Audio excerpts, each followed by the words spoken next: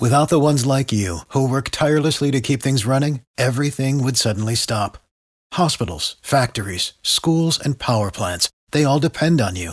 No matter the weather, emergency, or time of day, you're the ones who get it done. At Grainger, we're here for you with professional-grade industrial supplies. Count on real-time product availability and fast delivery. Call, click Grainger.com, or just stop by. Grainger, for the ones who get it done. Whatever kind of night you're having, start it off right with Drizzly, the go-to app for drink delivery. Whether you're mixing up a Bullet Bourbon Old Fashioned for a cozy night in, or a Kettle One Bloody Mary bar for a birthday brunch, you can get the perfect beer, wine, and spirits for any occasion delivered with Drizzly. So, what's it gonna be? Download the Drizzly app or go to drizzly.com. That's DRIZLY.com to choose your drinks today. Must be 21 plus, not available in all locations. The United States Border Patrol has exciting and rewarding career opportunities with the nation's largest law enforcement organization. Earn great pay, outstanding federal benefits, and up to $20,000 in recruitment incentives. Learn more online at cbp.gov/career/USBP. Welcome into The Verge, a show which covers the Baltimore Orioles minor leagues. The Verge is part of BSL Radio. Baltimore Sports and Life is dedicated to analysis and discussion on the Orioles, Baltimore Ravens, and the University of Maryland. The site has a team of writers providing coverage of those teams and houses live streaming content weekly. Join the conversations at the message board, like BSL on Facebook, and follow BSL on Twitter.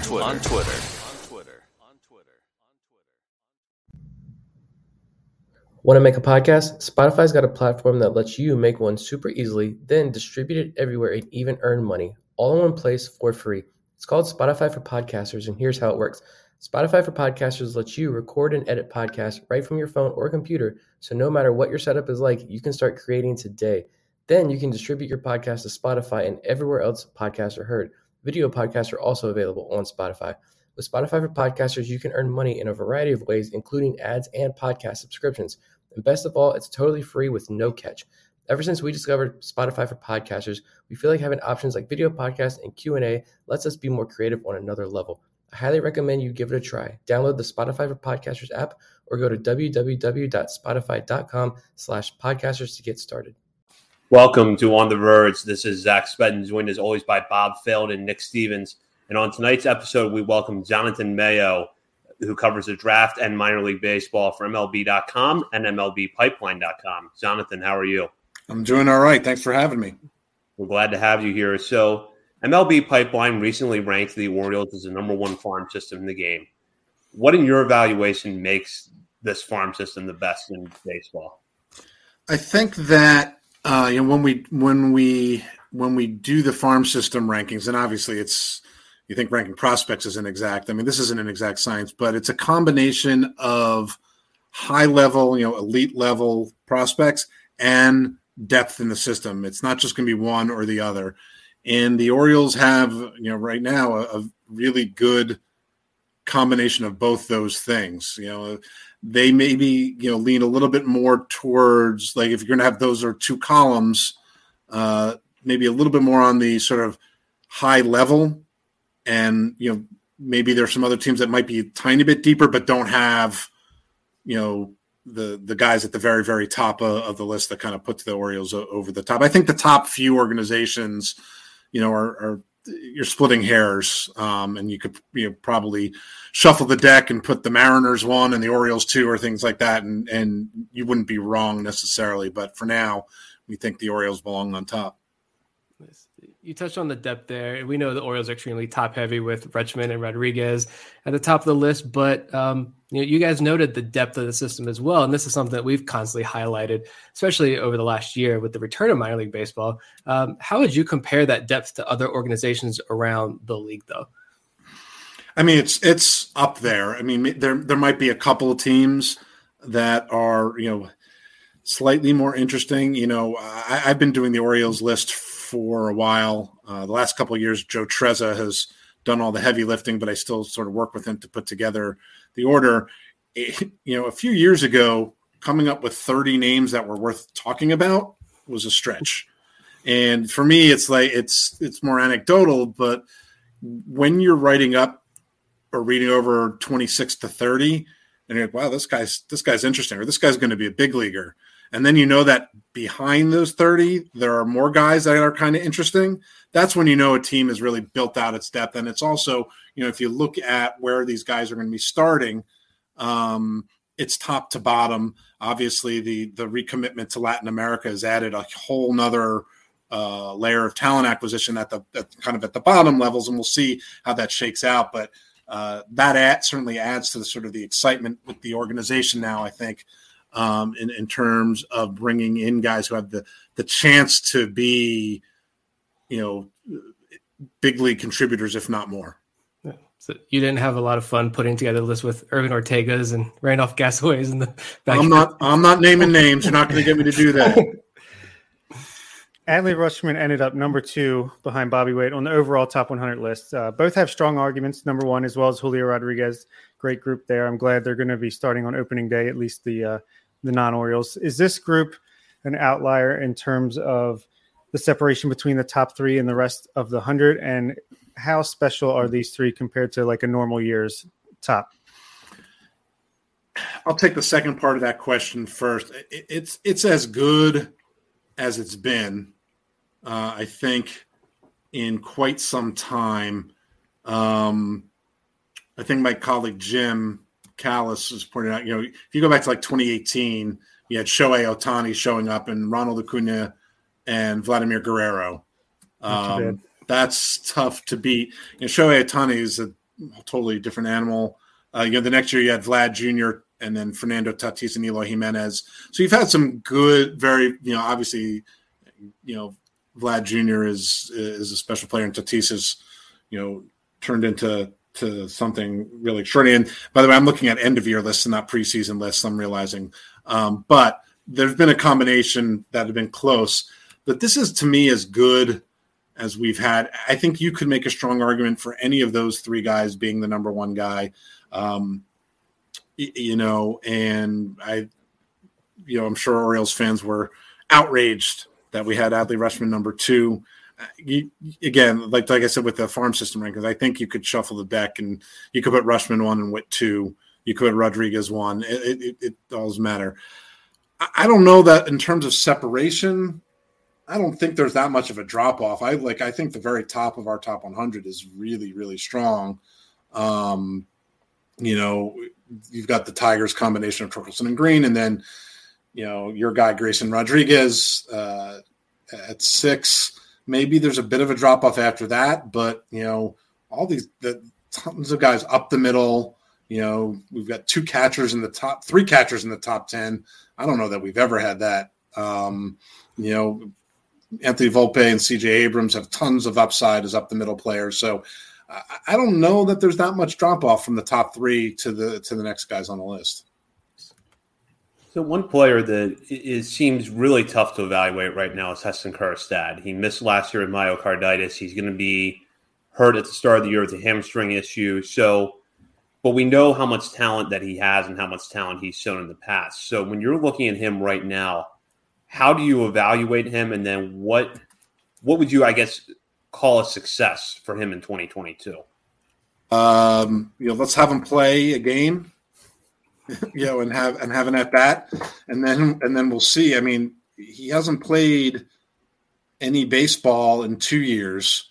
You consider 2020 was shortened anyway, so he hasn't played like anything close to a full season since his sophomore year at Arkansas in 2019. So it's almost impossible to evaluate him. We're kind of still giving him a little bit of the benefit of the doubt based on what his tools seem to be, but there's so much unknown. Listen, there's so much unknown with anybody coming off of that 2020 shutdown. Every player is going to be different in terms of how they come off of it. He has yet to come off of it. So we don't know. Just like, in 2020, he came out of the chute at Arkansas as the best college hitter in baseball. If things had continued that route, the fact that the Orioles took him that high would not have seen as they're saving money, they're reaching for a guy. Right? He may have been the best college hitter in baseball, period, without the asterisk of it being a shortened season. But who knows? Like, I honestly don't know. I think you could have made an argument to put him almost anywhere on the Orioles top 30. Outside of the top few spots, the top 100 guys. Could he have been as high as 6 or 7? Sure. Could he be 24? Yep. Like, I don't know. I think we tried to sort of hedge our bets a little, snuck him into that back end of the top 10 based on what it looked like he might be. And then we're going to sort of see once he gets out there and hopefully can stay healthy and see what he can do. But, we haven't seen this guy face competitive pitching in such a long time that it's almost impossible. He may have been one of the largest wild cards of any player on any list. Nice. Yeah, fair enough. We're definitely, it's frustrating, especially after that second injury with the hamstring this year. Hopefully we get to see him at some point this year. But another guy is coming off an injury, but I know you've written about him a couple of times. MLB Pipeline seems to be the high outlet on Joey Ortiz. Kind of gets overlooked, I think, because, with Gunnar Henderson, Jordan Westberg, some good up the middle depth in the system. But what kind of feedback are you getting on Joey Ortiz when putting this list together and when you visit spring camp recently? Yeah, well, I'll tell you, when I visited spring camp, there wasn't a whole lot of anything going on. So it's not like I saw him doing anything. I think he took one live BP at bat that I happened to see. But I think the thing that has stood out in terms of the feedback we've gotten is he came in as a guy who could really, really defend. And he still can do all that. He is arguably the best defensive infielder in the system. And that's not taking anything away from Gunnar Henderson or Jordan Westberg, who are kind of a little bit freaks of nature just because of how big they are. But Joey Ortiz can flat out play defense. And the bat is starting to catch up. He's going to be a glove first guy, but I think, there's a little bit more there in terms of what he's going to be able to do offensively that makes him a more well-rounded player, at least in terms of what folks within the Orioles system and, some feedback that we get externally. But I know that he showed up to camp this spring. He's a little stronger, so he can impact the ball. There's some pop there. So he went from being a guy who looked like a defensive utility guy, which almost can't exist in today's game, to a guy who looks like maybe he has a chance to be an everyday shortstop because he's going to hit enough and play really, really good defense up the middle. Yeah, that's very good stuff. Obviously, the Orioles are loaded with positional talent, but there is a little bit of debate on the merits of the pitching depth in the system. Do you think that compared to other teams that it's okay in that regard, or do you think they're going to have to trade from their positional depth to acquire a more top line pitching down the line? I think it's going to depend on what happens with a few of these guys in this year. I mean, we'll put a pin in Grayson Rodriguez because he's what everyone wants. And he's frontline starter potential all the way. Can DL Hall stay healthy enough, throw enough strikes to be the guy that we think he can be? I don't know. We'll have to see on that. And that, if he can, then suddenly you've got a righty lefty combination that's just about as good as there is. And that's a pretty good foundation. But then, you look at a guy like Kyle Bradish and Mike Baumann, who's now, they're both getting a little bit older. This is a big year for them to sort of show what they can do. I feel like this is where you insert the you can never have enough pitching axiom, which is so well worn, but like with most cliche things, there's some truth to it. And there are, it's definitely the hitters that make the system stand out more, but there are some interesting pitchers. I don't know that you necessarily trade for more pitching at this point. I think wait and see once things start turning the corner a little bit. The Chicago Cubs still haven't been able to develop pitching, and they managed to win by acquiring pitching at the big league level. But I think the Orioles are a step or two away from having to worry about that. You alluded to this earlier, but how important has it been for the Orioles to rebuild or build that scouting department in Latin America under Kobe Perez and Mike Elias and become more active in the international free agent market? I mean, it's essential. Like, it's why would you, whatever industry or business you're in, keep yourself from acquiring talent from a huge market that everyone else in your industry is got their toes in, their feet in, up to their necks in. It boggles my mind that here we are in 2022, and this is like a new shiny toy for the Orioles. Like, I don't understand it. I will never understand it. So the fact that they did that, it just opens up more doors. They went in hard. And then it's just, a question of, are they good at evaluating the talent, and which is the same for all 30 organizations. If you're good at it and you find good players, I marvel at Latin American scouts, because you're looking at 14, 15-year-olds and trying to think about what they're going to be when they're 24. It's really hard, and you're going to miss a lot.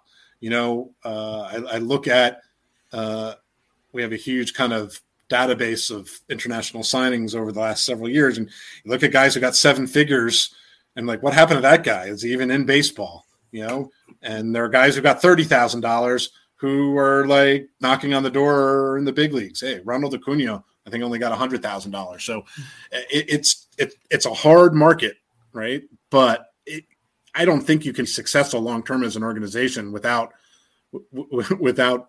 being involved in it. So that was as big of a move, as big of a sign that the Orioles were serious in terms of trying to actually build an organization that could succeed. Nothing was bigger than reestablishing ties to Latin America. Love it. We're excited. Delmarva, the low A team, is loaded with some of these international signings and guys they've traded for. So that's the team I know we're going to be focusing heavily on this year. But since you're here, we have to ask you about a fellow Mayo in Kobe Mayo, of course. So what is this kid's ceiling? Because he's a favorite of ours. How high can this guy climb up, prospect lists, and what kind of a future ball player do you see in Kobe Mayo? Well, it's family, so I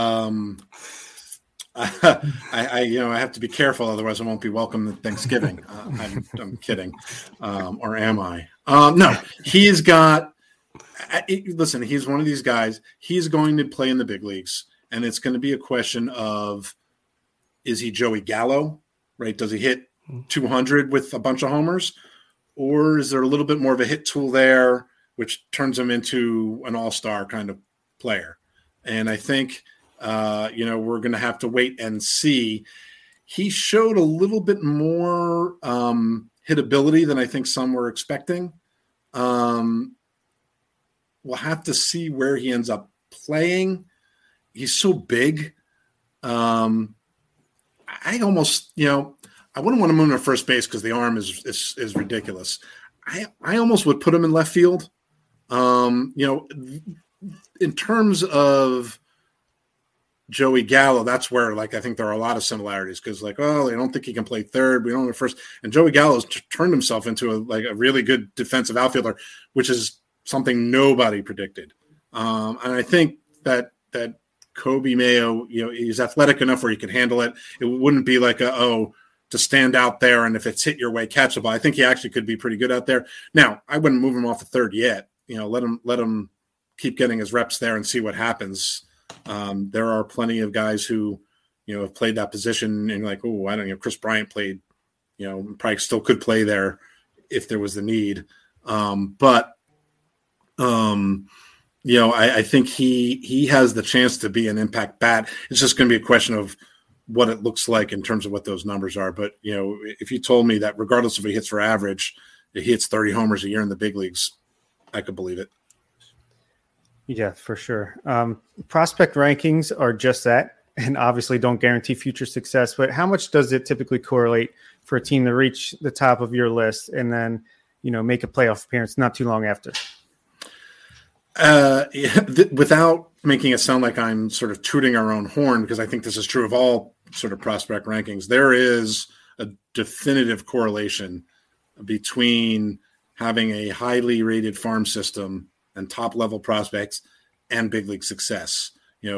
Doesn't mean you win a World Series. No, there are too many variables that come into play. But, you look over the years, the Houston Astros, Kansas City Royals going back to 2011 when everyone's like, oh, this is the best farm system anyone's ever seen. And they cashed in all those chips. Some got to the big leagues. They used a bunch of trades and they won it all.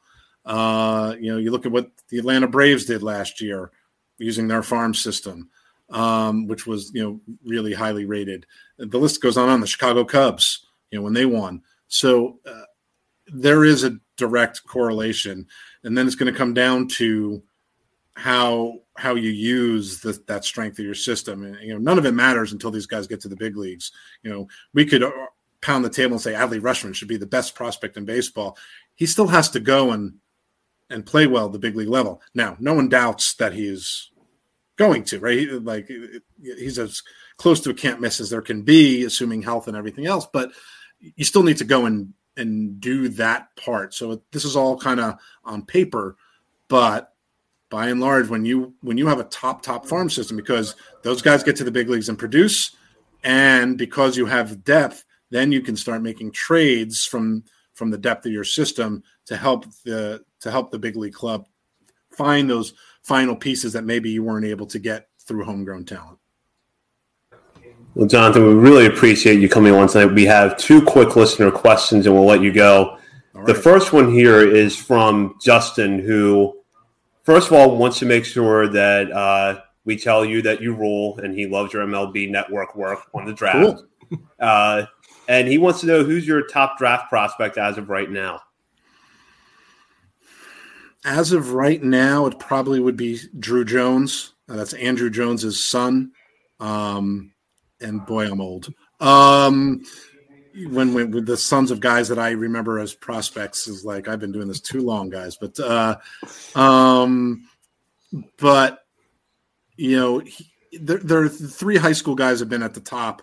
We're actually digging into a new draft list. The top 150 will be out in a few weeks, and it'll probably still be some combination of Drew Jones, Tamar Johnson, who's a high school infielder from Georgia, also can really, really hit. One of the best high school hitters we've seen in a very long time. And then Elijah Green, who has stupid power. He's just a tool chest with some questions about the swing and miss in his game. But those are the top 3 guys, all high school guys. A lot of bats in this class overall. One last question from Chris. He wants to know, the Orioles, with this recent Tanner Scott Cole Sulser trade, acquired the Comp B round pick from the Miami Marlins. So 5 picks in the top 75, I believe now. But his question is, how does this do you think this affects the team's flexibility with the draft? Does this affect their flexibility significantly, or is this just another chance to get a good prospect at the top of the draft? Both. I mean, I think teams have shown the ability to, when you have extra picks, that means your draft pool is larger, and then you can be as creative as you want to be. You could go straight up and take the best player each time and afford to do that. And that's the thing I think people don't realize, that even if you're picking at the very top of the draft, like no one ever really signs for like full slot, like at the very, very top. So you could take the best player and then be aggressive. Now, I think we've seen what Mike Elias likes to do with the draft, and he tends to be more on the creative side and flexible side. So having the extra picks just gives you more to work with, so that if you decide to save some money up top, then you can see who that guy you didn't think was going to be there with that comp pick. I live in Pittsburgh. You look at what the Pirates did in last year's draft, and they, took the guy they liked the best at the top and saved money because there wasn't a slam dunk number 1 guy. And then also went after 3 high-end high school guys. Now, you're rolling the dice there, but it can be done. And I think that's probably what you'll see, the Orioles do when it comes down to the draft, is that you can kind of have your cake and eat it too when you have that large of a bonus pool. I love doing that. Well, Jonathan, we really appreciate you coming on. And before you go, tell our listeners where they can follow you on Twitter and what's coming up at MLB Pipeline. I'm at Jonathan Mayo. It's quick and simple. And what's not coming up on MLB Pipeline? I mean, this is just an insane week. It's an unprecedented time for top prospects making opening day rosters. If it weren't for injuries, we might have had our top 5 prospects on opening day rosters with Adley Rutschman at the top and Riley Green in the back end. As it is, we'll have 3 of them. We've got Hunter Green making his big league debut, Nick Lodolo with the Reds. So there's all that. We've got minor league opening day. And like I said, in a few weeks, we'll have a new draft top 150 rolling out as well. So there will not be a lot of sleep in the Jonathan Mayo household, not the Kobe Mayo household, but the Jonathan Mayo household. Well, best of luck, and we really enjoy the work that you and the team do over there. So thank you. Thanks for having me. Yeah, thank you. It's Jonathan Mayo of MLB Pipeline. We'll just start off here, Bob. What is your just kind of takeaway from the interview? I guess we're guaranteed to make the playoffs in 2 years. You heard it here first. Jonathan Mayo called it. No, great stuff. We knew Jonathan Mayo would bring the heat, and he did. He was, in the time he gave us, very busy. He provided a lot of good insight. So appreciate him coming on. Yeah, that was my big takeaway. I mean, we're getting to the playoffs next year. So all this infighting and craziness over the last 24 hours among Orioles fans, Jonathan Mayo put it to bed, brought the hammer down.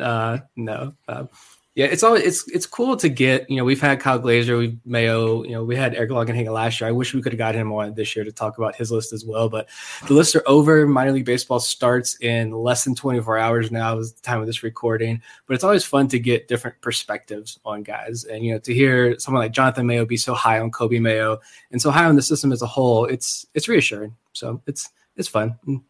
Appreciate having him on for sure. Yeah, couldn't agree more. We really enjoyed our discussing with him. And now we'll just go right into that topic that has caused the infighting in Birdland since the news broke on Sunday night that the Orioles had dealt Tanner Scott and Cole Saucer to the Miami Marlins in exchange for prospects Antonio Velez and Kevin Guerrero, as well as a player to be named later, and the Marlins pick in the competitive balance round B of the 2022 draft, which we just talked about a little bit with Jonathan. But to get into the prospects that the Orioles are getting back in this deal, Velez is a left-handed pitcher that Baseball America cited as having the best changeup in the Marlins farm system, and his excellent control was marked by a 1 walk per 9 rate in 99 innings last year between High A Beloit and Double A Pensacola.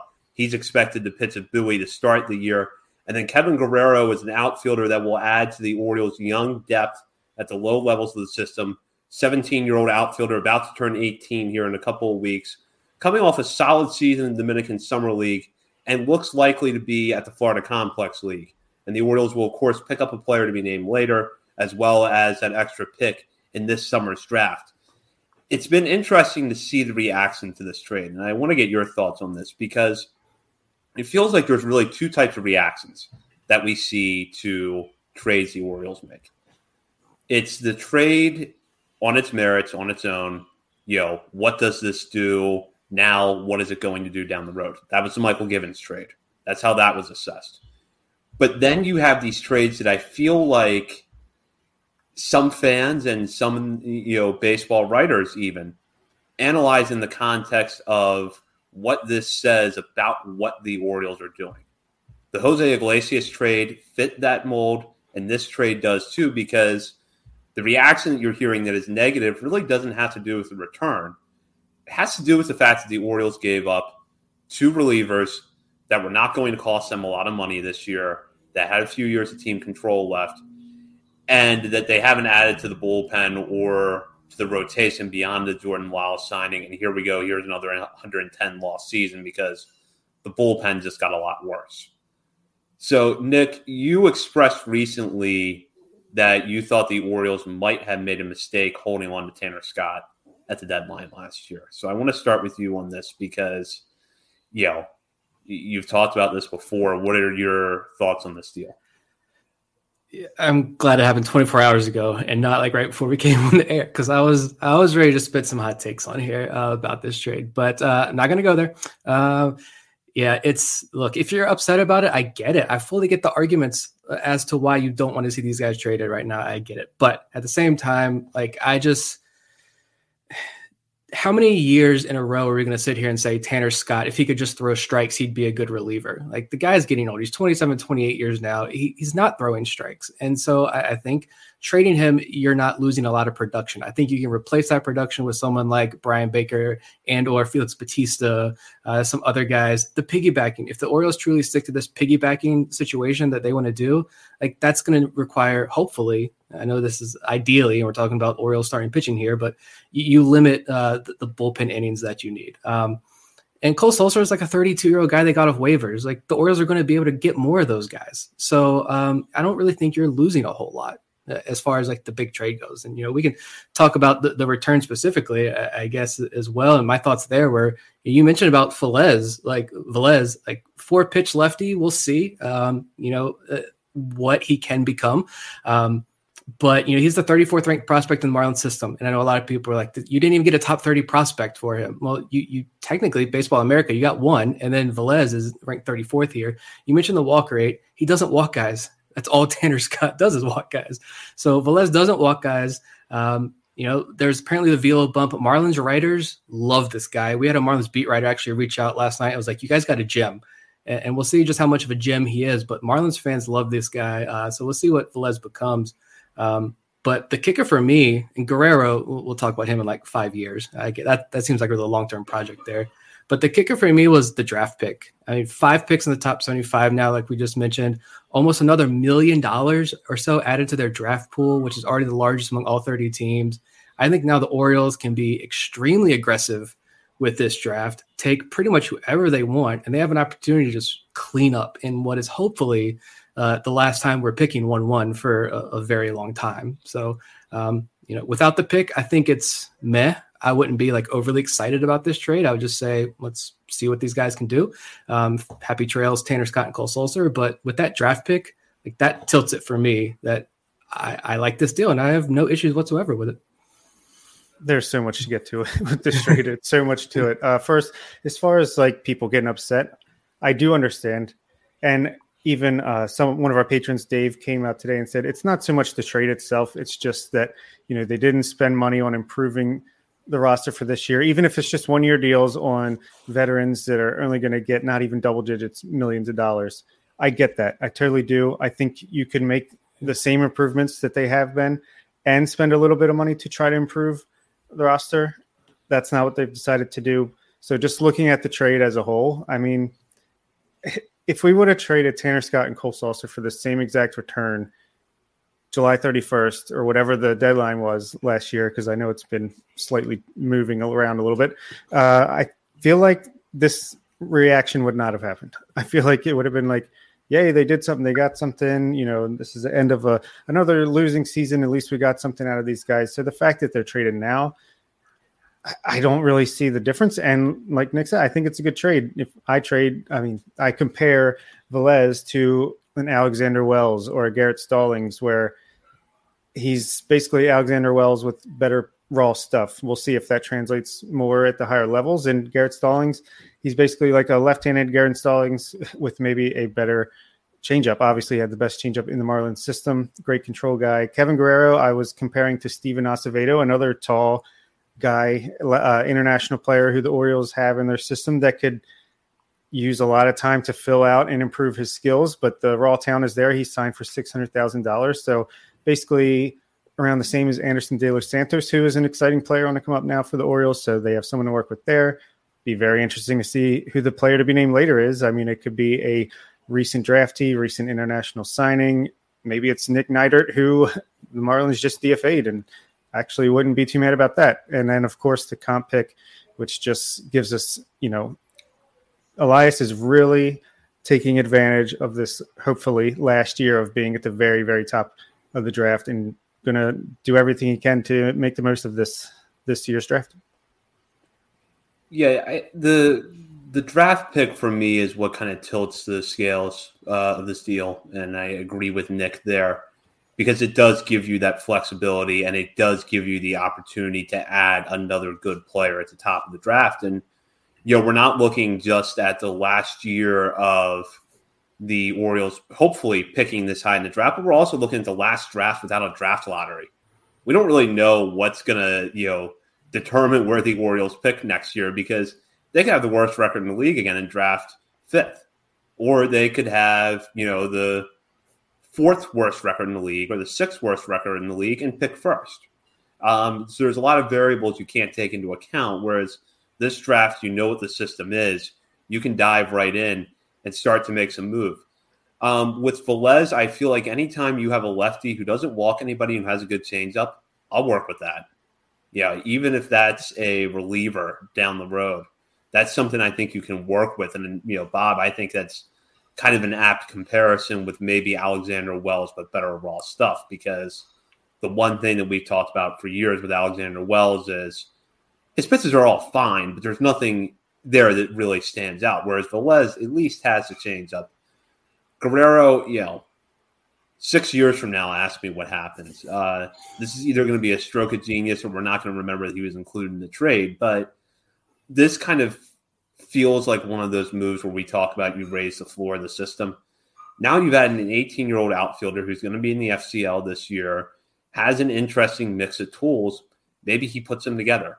And a year or two down the line, you got a really nice outfield prospect in your hand at the lower levels of the system who's in his early 20s and could, help you within a couple of years or be a trade chip when the time does come to go out and get talent. I do want to get to the frustrations of this deal, though, because I understand it. I understand where the Orioles are, setting them, looking like they're coming up with another bad season. And I don't think it's a coincidence that the reaction to this deal was so bad right after Dean Kramer got hit around in a spring training outing against the Twins. I don't think those two things are entirely unrelated to each other, because I have to admit I was watching that game and I felt kind of down watching it.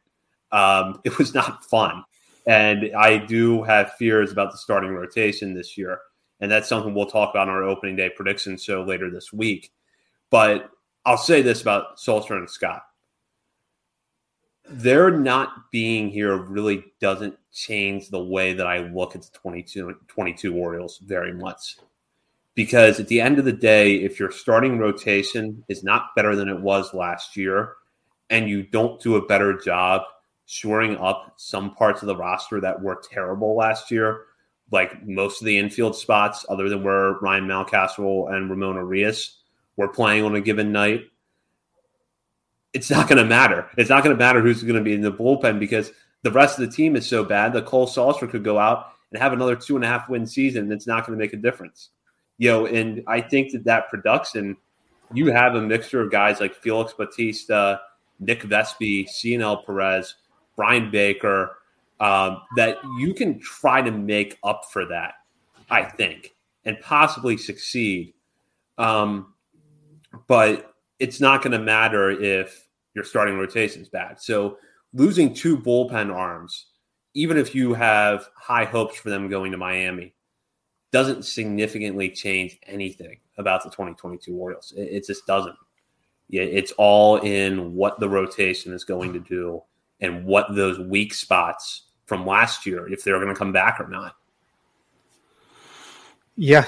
And it's like you said, we've talked about this before. There are some guys that are going to be better relief prospects this year than the last couple. So like the guys you mentioned, and Logan Gillespie, Nolan Hoffman, Cole Uvala, there's plenty of guys that actually have more potential than, the Dustin Knights of the world, the Manny Barretas, who, they weren't terrible pitchers, at least at the minor league level, but I feel like there's more upside there. There's more raw stuff when it comes to that. So you're opening up spots for them. You're opening up spots for guys who aren't going to make the rotation. Maybe Keegan Aiken can try to be Tanner Scott with much less good pitches, but these guys that are flaming out a little bit, and maybe we should get to that comment that Mike Elias made about the guys that we saw make their major league debuts, or at least get their real first shot at the majors last year. Dean Kramers of the world. Maybe they can try out in the bullpen instead. And with the 26-man roster in a month or so, guys like Salser and Scott, who you pretty much know who they are, they're taking up their spots. So you need them to find out what you got moving forward. You still have, I think, what could be a decent bullpen here. Like if Jorge Lopez is your late inning guy, I mean, we saw what he can do out of the bullpen.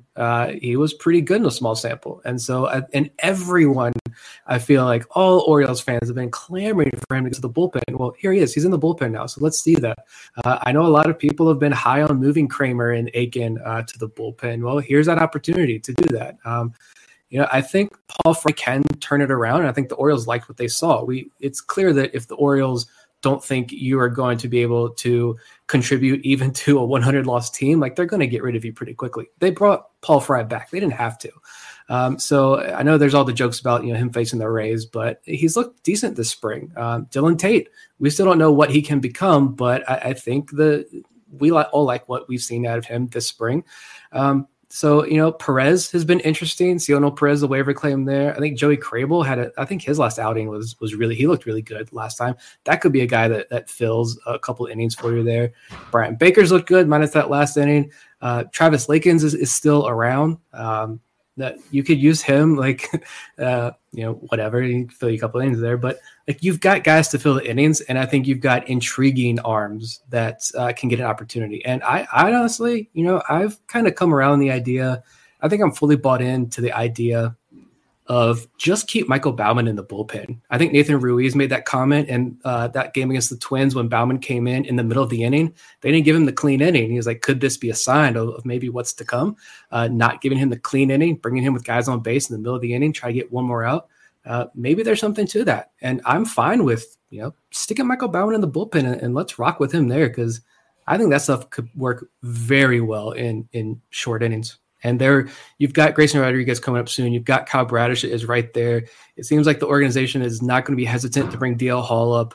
I think the starters are going to come down the road. So why not use these struggling sophomores that Mike Elias has been referring to? Try them in the pen. Here's your opportunity. And as we've seen with Tyler Wells this year, if you think there's a possibility there to put them in the rotation down the line, you can do that.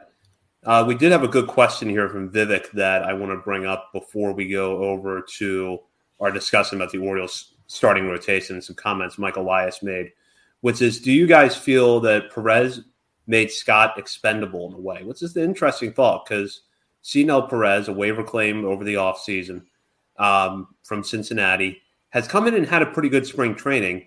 He's also out of options. So he seemed like a guy that, if it was a close call, was going to make the opening day roster for that reason. But, on his performance, he has earned an opening day roster spot. So curious to get your guys' thoughts there.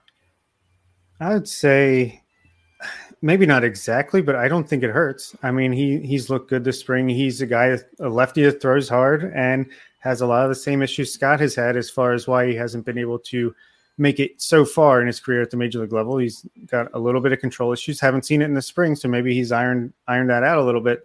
I'm excited to see what he can do for the Orioles. That's, maybe we've been saying Tanner Scott, if he could just get his control a little bit better for like 4 or 5 years now. So let's say the same thing about Cionel Perez, and maybe it'll work out this time.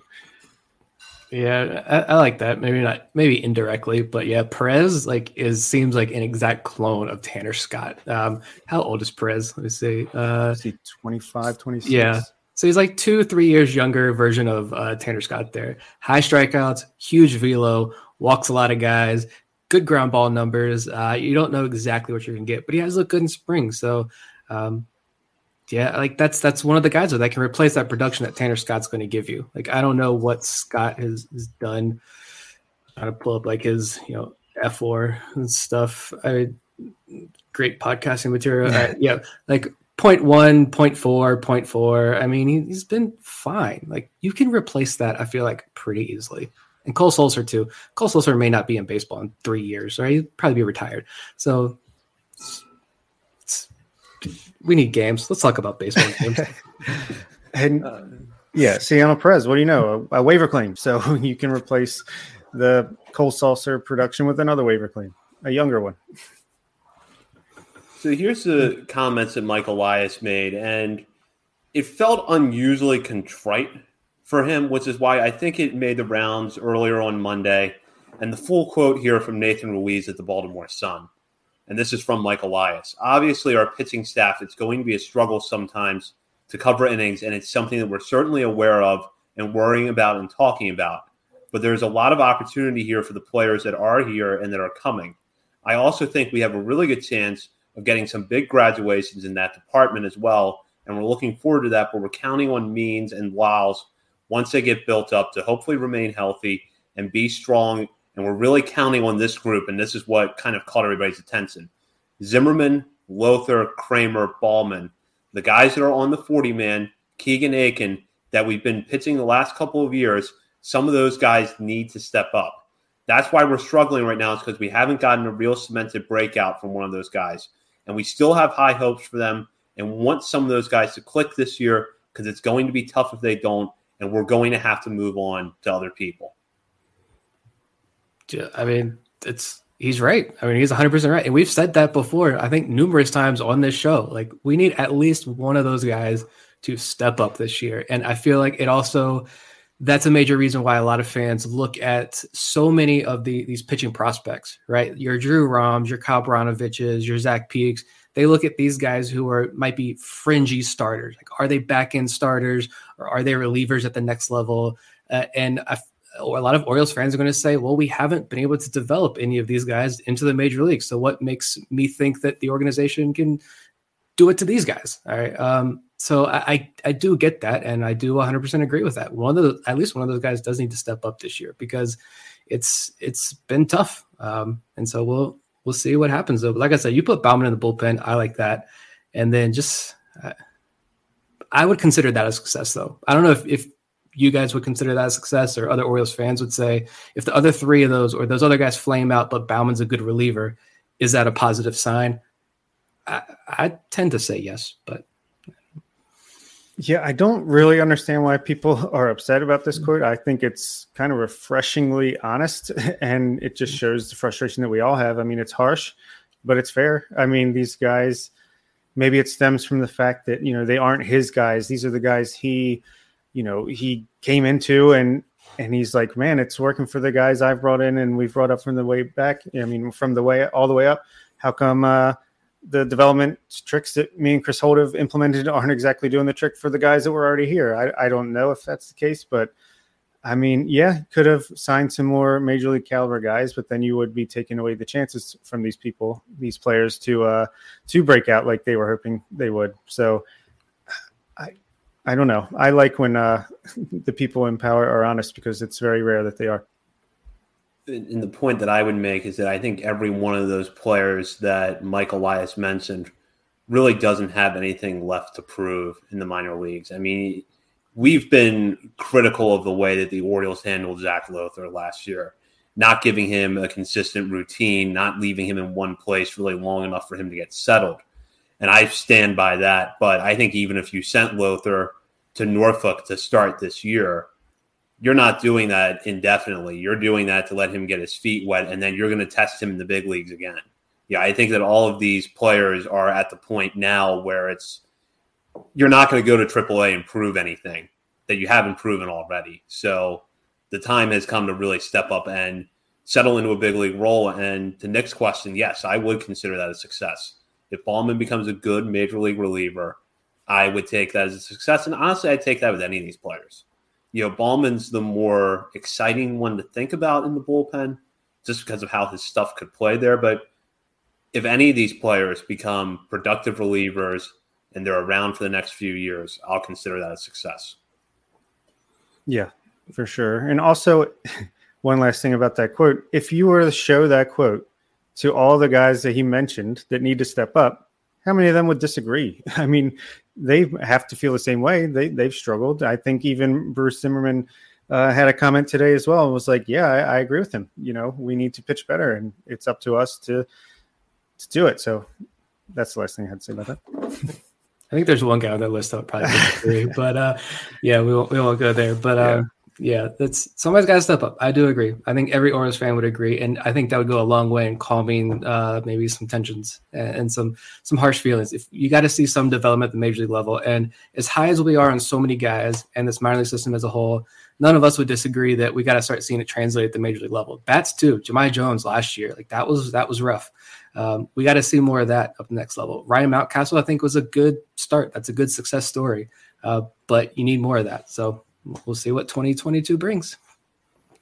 I couldn't agree more. And now we'll turn our attention to the farm system as all break camp rosters for the Orioles' 4 full season affiliates are out. Bob and I covered Norfolk's roster last week, but we will give Nick a chance to weigh in on that since we have him on tonight. But we also have the rosters for the Bowie Bay Sox, the Aberdeen Ironbirds, and the Delmarva Shorebirds. And once again, looking at some rosters, all 4 rosters are exciting to start the year, but once again, Bowie might be in the best positions to succeed of anybody, maybe the best roster top to bottom in the system, but that's something we can talk about a little bit more. So, Nick, since you didn't get a chance to weigh in on Norfolk last week, any thoughts on the Tides roster? Yeah, and we were just a little bit too late getting Brad Selick on. I wonder what could ask him about that extra draft pick, extra $1 million. What fun he's going to have with that. But yeah, this Norfolk roster, I love seeing Kyle Brownovich in Norfolk. I know we talked about that on a recent show. I was curious, would he crack that Norfolk roster? Would he be pushed to Bowie? It's good to see that the Orioles went ahead and pushed him up to Norfolk. I think there's a small chance to see him at the major leagues at some point this year.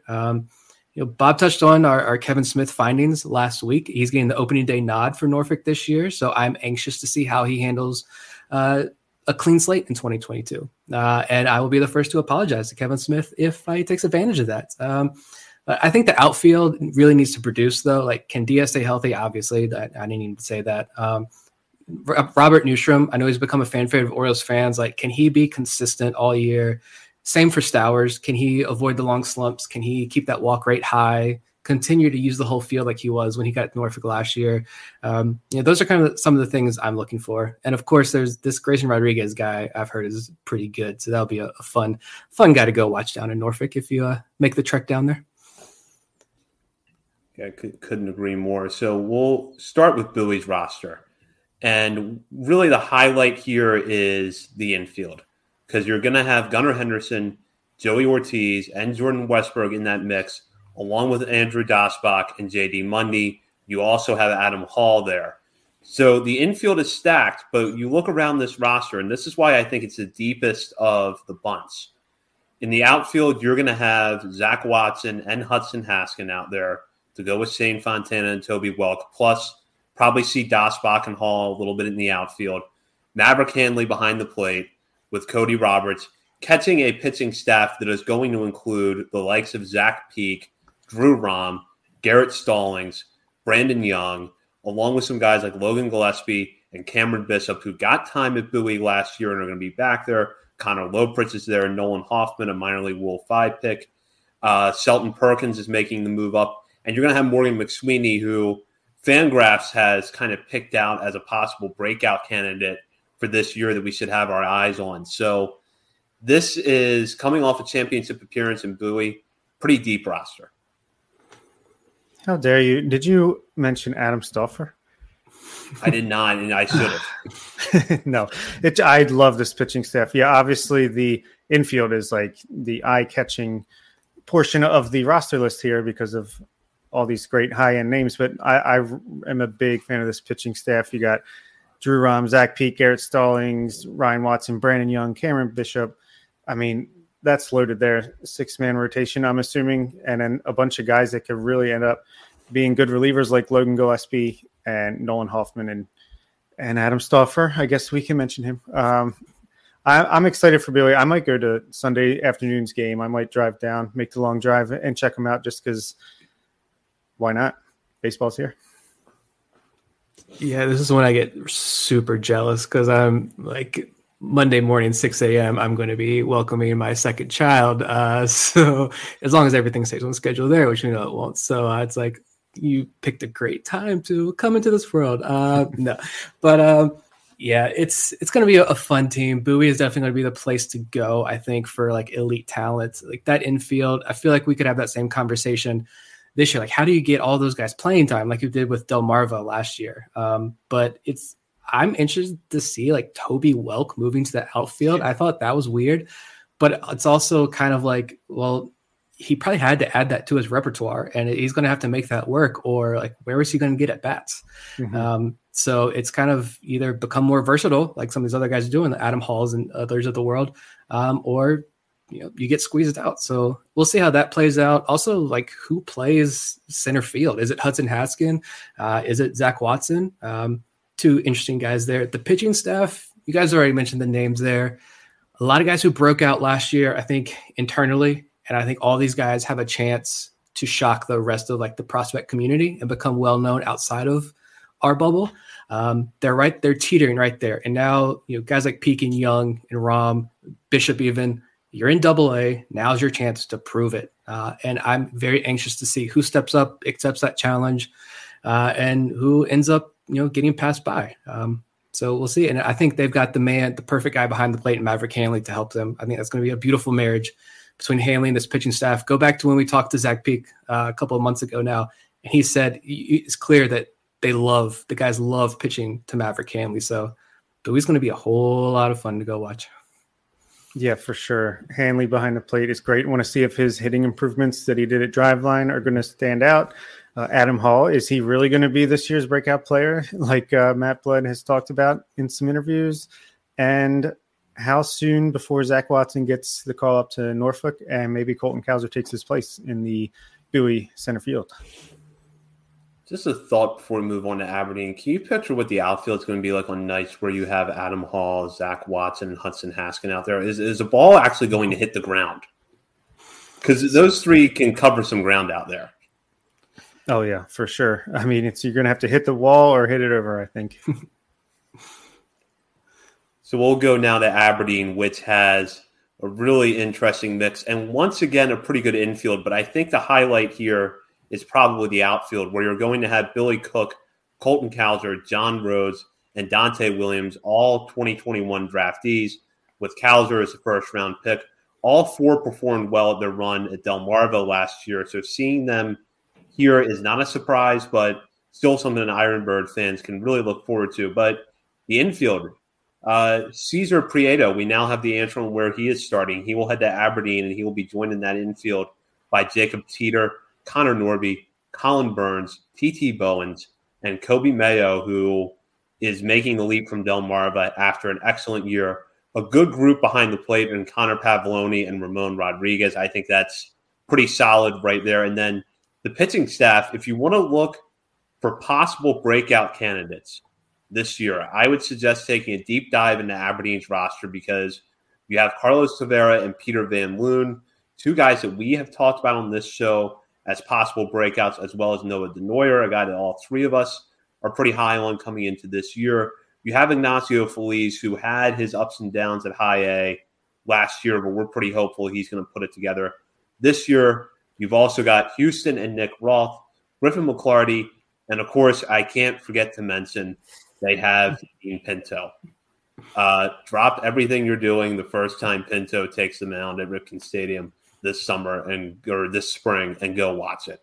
So that pitching staff, there's a lot of potential for breakout, but you also really got to like just how good this outfield is, especially because, as Bob alluded to when we were talking about Bowie, you might not see Colton Cowser in Aberdeen for very long. Yeah, as far as hitters go, like, this is my favorite roster. Like, I do love Bowie's infield is phenomenal. Top end talent, guys we hope to see in the major leagues very soon. But this Aberdeen, Kobe Mayo, Norby, Prieto, Jacob Teeter, T.T. Bowens, Cowser, Rhodes, Dante Williams, like, it just goes on and on. Like, there are no holes in this lineup. And the catcher, hopefully the primary catcher, there's going to be Connor Pavoloni, which I think is an underrated guy. Draft pick last year out of Tennessee. He's got good power too. I mean, these guys are going to put up some monster home run totals in Aberdeen. I'm interested to see how these guys fare against high pitching. They're going to make a big jump, and we'll see who accepts this challenge. But these are all high floor guys for sure. The pitching, like you mentioned, I think that's perfect summation there of the pitching. Like, if you're looking for a breakout star, go to Aberdeen, because you don't see a lot of sexy names other than Gene Pinto. Just tiny fireball of athletic ability and pitching genius over here. But behind him, like, who's going to be that breakout guy? Is it Denoyer? Is it McClarty? Is it Tavera? Is it Jake Prezina? Is there more there with him? Like, I mean, I'll be the hype man for this rotation and say I think it's underrated, and I think people should pay attention to it, because someone's going to break through, not named Gene Pinto, is going to break through and be a guy. And so we'll see. But the bullpen too, looking at the bullpen, like Peter Van Loon, I'm a huge Van Loon guy. I'm stoked to see him in the year in Double A. I don't know what it is. If it's the name, if it's that he's like 7 feet tall out there, the slider, I don't know what it is. He doesn't walk anybody, but Peter Van Loon, like, that's the jersey I want. I'm Peter Van Loon stand 100% over here. Keep your Adley Rutschman jerseys. Nick swoons for Peter Van Loon. If I didn't care about my marriage, I would make sure to see every Gene Pinto start this year, whether it's in Aberdeen on the road, when he goes up to Bowie. I got to at least make sure I see one of his first few in Aberdeen. That's super exciting to me. I completely agree with the pitching. I mean, and it was kind of this way last year, I feel like, because this is going to be where the guys that the Orioles do draft, the pitchers that the Orioles do draft out of college, but then don't get much time at the end of the previous year. It's like, okay, so what do we have here? There's a lot of names that we saw like 5 innings from, or 10 innings from, or maybe less. Armbruster, Tavera, Van Loon, you name it. So I'm curious to see which of those guys. I'm very excited to see Carlos Tavera. I think that's a guy that could also break out in a big way this year. And can Ignacio Feliz bounce back? Noah Denoyer, Cinderella story there. So yeah, love the pitching, the position players. It's like when you have players that you're going to have on your bench that you're like, man, this is a decent prospect. He should be getting every day at bats. You're deep, at least at this level and throughout the whole system. So yeah, Kobe Mayo just turned 20 years old 4 months ago, and he's going to be the starting third baseman in High A, and who knows how quickly he could move up to Double A if he's as good as we think he is. And Cesar Prieto, Connor Norby, Colin Burns. Is Colin Burns even going to play? And he's like a legitimately decent prospect. So, God, it's an exciting team. Can't wait to see him in action. Yeah, absolutely. Would you have thought a year ago this time that we would be sitting here now talking about Kobe Mayo in High A? No way. Not until I didn't even think he was going to get the promotion to Delmarva late last year. And then he gets that, hits even better there, destroys the ball. And then it's like, well, that's enough. Move him up to High A. Yeah, that's very impressive. And I love to see the aggressiveness by the front office. Yeah, I think we talked about that at least once on the show, or had a question about that, and thought for sure once because he started the season late as well with that knee injury. So I thought for sure he's so young. You're going to keep him in the FCL all year. He'll come out, maybe even skips Delmarva, maybe a couple weeks in Delmarva this year and ends up in High A. But yeah, and Jonathan Mayo, Uncle Mayo over there mentioned, like, it's the hitability. He impressed even guys who were high on Kobe Mayo. He exceeded their expectations. So I think he's definitely the most exciting player on this roster. But yeah, you mentioned Colin Burns. That's the interesting one. Like, Burns getting the call up over some guys, like, there's some guys not listed. I think I actually put together the list of all the guys, like, where are they? I don't see them on any roster. Is Servideo, guy like Anthony Servideo, is he hurt? Maybe going to come around later and take a spot in Aberdeen at some point. But regardless, I don't think you see I think there are a lot of guys on this roster that can move up pretty quickly. So it'll be interesting to see how the Orioles handle these guys. And it's pretty easy to see when it's all listed out like this, why a guy like Darryl Hernandez, who we thought for sure would move up to Aberdeen to start the year, he's starting back at Delmarva because Aberdeen's loaded already with guys. And, I don't think it's going to hurt, as I'm trying to transition to Delmarva here. I don't think it's going to hurt him to repeat that level and find some confidence and see his own improvements facing the same level of competition. Yeah, and he needs every day at bats, and hopefully, because these things have a way of sorting themselves out, as we saw last year, and things can start changing quickly. So hopefully he's somebody who goes back to Delmarva, gets regular at bats, hits well, does what we all know he's capable of doing, and then gets that bump up to Aberdeen and, gets a chance to prove himself at the next level. So we'll use that to actually transition to the discussion about Delmarva's roster, which comes out pretty much as we have been advertising it, and most observers of the Orioles have been advertising it throughout this offseason, which is loaded with players who were signed off the international market. Misael Deson, who got there late last year, is going to be back in Delmarva, but then he's going to be joined by players like Isaac De Leon, Moises Ramirez, Noelbreth Romero, who was part of the trade for Andrew Castner with the Red Sox a few years ago. And then you look at this pitching staff, Moises Chase, Raul Rangel, definitely some interesting names that could break out. I'm going to go with one player, though, that I'm really interested to follow who was not an international signing, and that's Ryan Higgins, who was drafted by the Orioles last year. We unfortunately did not get to see much of him after the draft because of an injury, but this is someone who had, interesting power in college, 9th-round pick. Going to be excited to see what he does at third base every day in Delmarva, presuming that's where he's going to play. Yeah, I noted him as well. And talking about Hernandez, I do feel bad for Hernandez, but he's so young. And I'm sure he's probably got to be frustrated. And if he is, especially watching 2021 draft picks leapfrog him, but I hope if he is frustrated, he uses that to his advantage and he channels that and he puts up a monster season. I think, what was that stat? He only faced 6 at bats all year against pitchers who were younger than him or older than him or whatever that stat was. But point being that he was so young and played pretty well, quietly had a decent season. I'm also excited for Ryan Higgins. I think he's got big power in that bat. Interesting to see what he does. But yeah, the two names for me are Moises Chase and Raul Rangel. Delmarva Stadium, Purdue Stadium is 4.5 hours away from me. I will drive out there with a 2-month-old. I don't care to watch these guys pitch. Juan de los Santos is another name that I think I'm really interested to watch in full season ball. And there's some other guys some later 2020 draft picks like Connor Grady, Ryan Long. Ryan Long he came out D3 or NAIA, Panoma State or some college out in California. The data on him looks really interesting.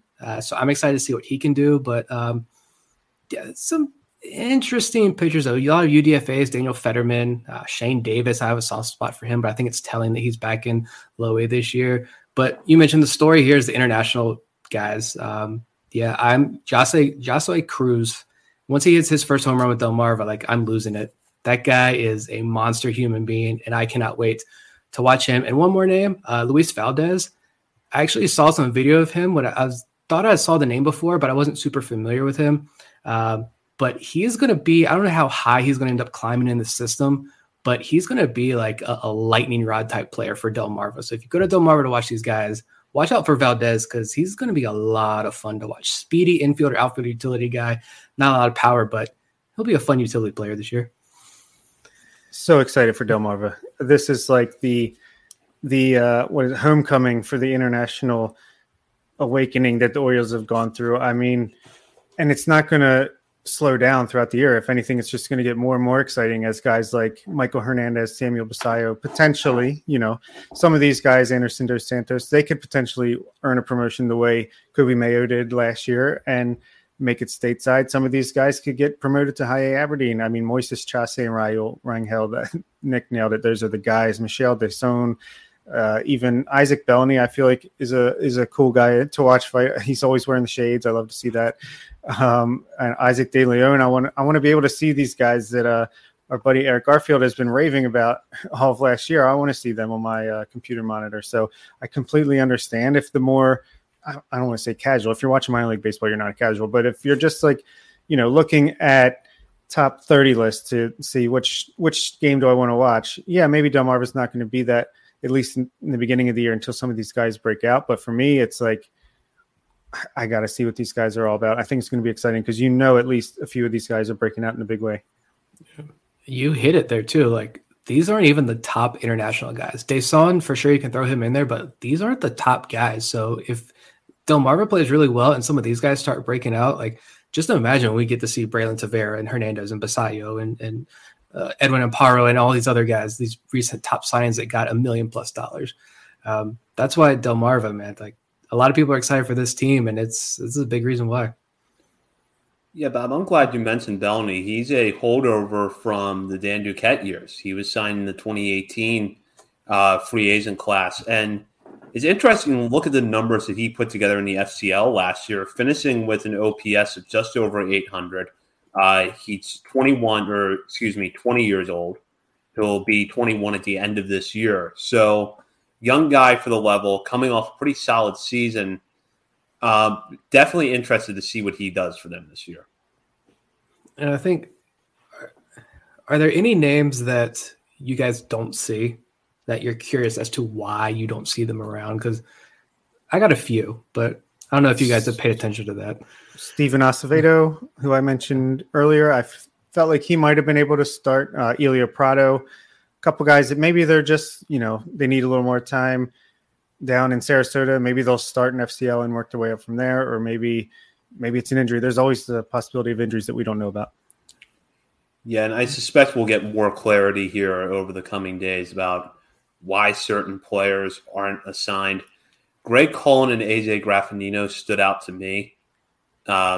There's so much middle infield depth at high A and double A that it's easy to overlook. But, Cullen was a guy that we were talking about back in the Arizona Fall League as a possible breakout candidate for this year. And Graffinino has always gotten, going back to when he was drafted by the Braves, rave reviews for his defense.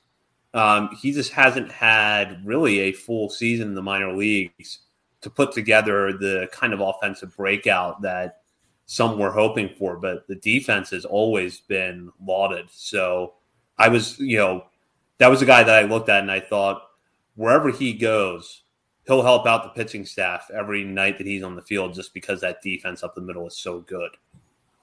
Yeah. Also, sorry, one more I just thought of. I thought we were only talking about low A, but Jake Lyons is one that I was curious about. Yeah. And back to Graffinino, too. I think Tim DeJong shouted him out as that under-the-radar defensive guy, and he hasn't played since 2018, really. But, yeah, Eric mentioned there Servideo. He only saw Servideo maybe once on the field. I hope, I know he had a lot of injuries last year, so I hope he can get out on the field quickly this year. Luis Ortiz, the left-hander, I'm surprised I don't see his name. And Trenton Craig was a name. This is a guy that the Orioles been hyping up. And I thought he was, I want to say, the only hitter of that 2021 draft class, free agent class that didn't get moved up to Delmarva. He stuck around. So I'm surprised he's not on Delmarva right now. You mentioned Elio Prado, Greg Cullen, Jake Lyons was a definite one. Dylan Hyde, we've heard so much about Dylan Hyde and this data darling, this pitcher. Still haven't seen him pitch. And Christopher Cespedes, the masher, I don't know where he's at. And Gene Carmona was the other one. It's so interesting. Unfortunately, I think we're going to see a big wave of releases over the next couple of days. But I'm curious to know which of these guys are hurt and which of these guys maybe we see added over the next week or so. But yeah, and a little more clarity, and just for any listeners who may have missed it, Kyle Bratis we knew was going to be held back initially, so that's why he is not on Norfolk's roster. You also don't see DL Hall on the roster because he's being held back to be stretched out. The expectation is right now that Bratis is not going to be in Sarasota very long before we see him as an affiliate.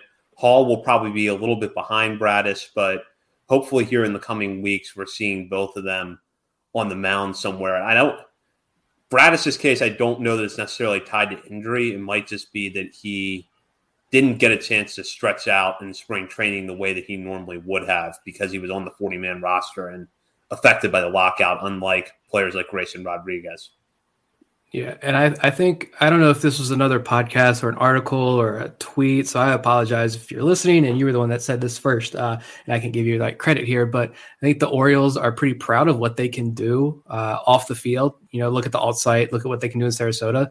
So they probably feel like it's more beneficial to keep stretching Bradish and Hall out in Sarasota versus throwing them in the fire in Norfolk or Bowie. So I imagine Bradish joins Norfolk's rotation pretty soon, and he's probably not there very long. And yeah, they cut Adley Rutschman. He's not on any of these rosters. That scrub catcher over there. But yeah, Vivek, was that Vivek that said Keegan Gillis? I want to see that 100-mile-an-hour fastball. Where's Keegan Gillis at? I don't know, but we got roster. Got guys like Tyler Nevin who are still in Major League camp, could eventually find their way down to AAA. So yeah, this is not final. And I think, a month or two into the season is when you'll really just see where everyone lands. But no matter what, it's exciting. There are lists of names that are about to start playing baseball in a few days. Before we wrap up tonight, I just want to mention that friend of the show, Stephen Loftus, bittersweet news here. He has left Baltimore Sports and Life. The good news, though, he has been hired by the Atlanta Braves. Stephen, as our listeners know, and as Bob and Nick and I had the good fortune to see firsthand, passionate about his work, very smart guy. So we are so happy for him. Congrats to him and congrats to the Braves. They got a good one. As for us here at Baltimore Sports and Life, Chris Stoner and Matt Corey will continue to do a great job over at the warehouse. Stephen's last show with them is out now, but we'll continue to keep going on here. We'll continue to cover the draft.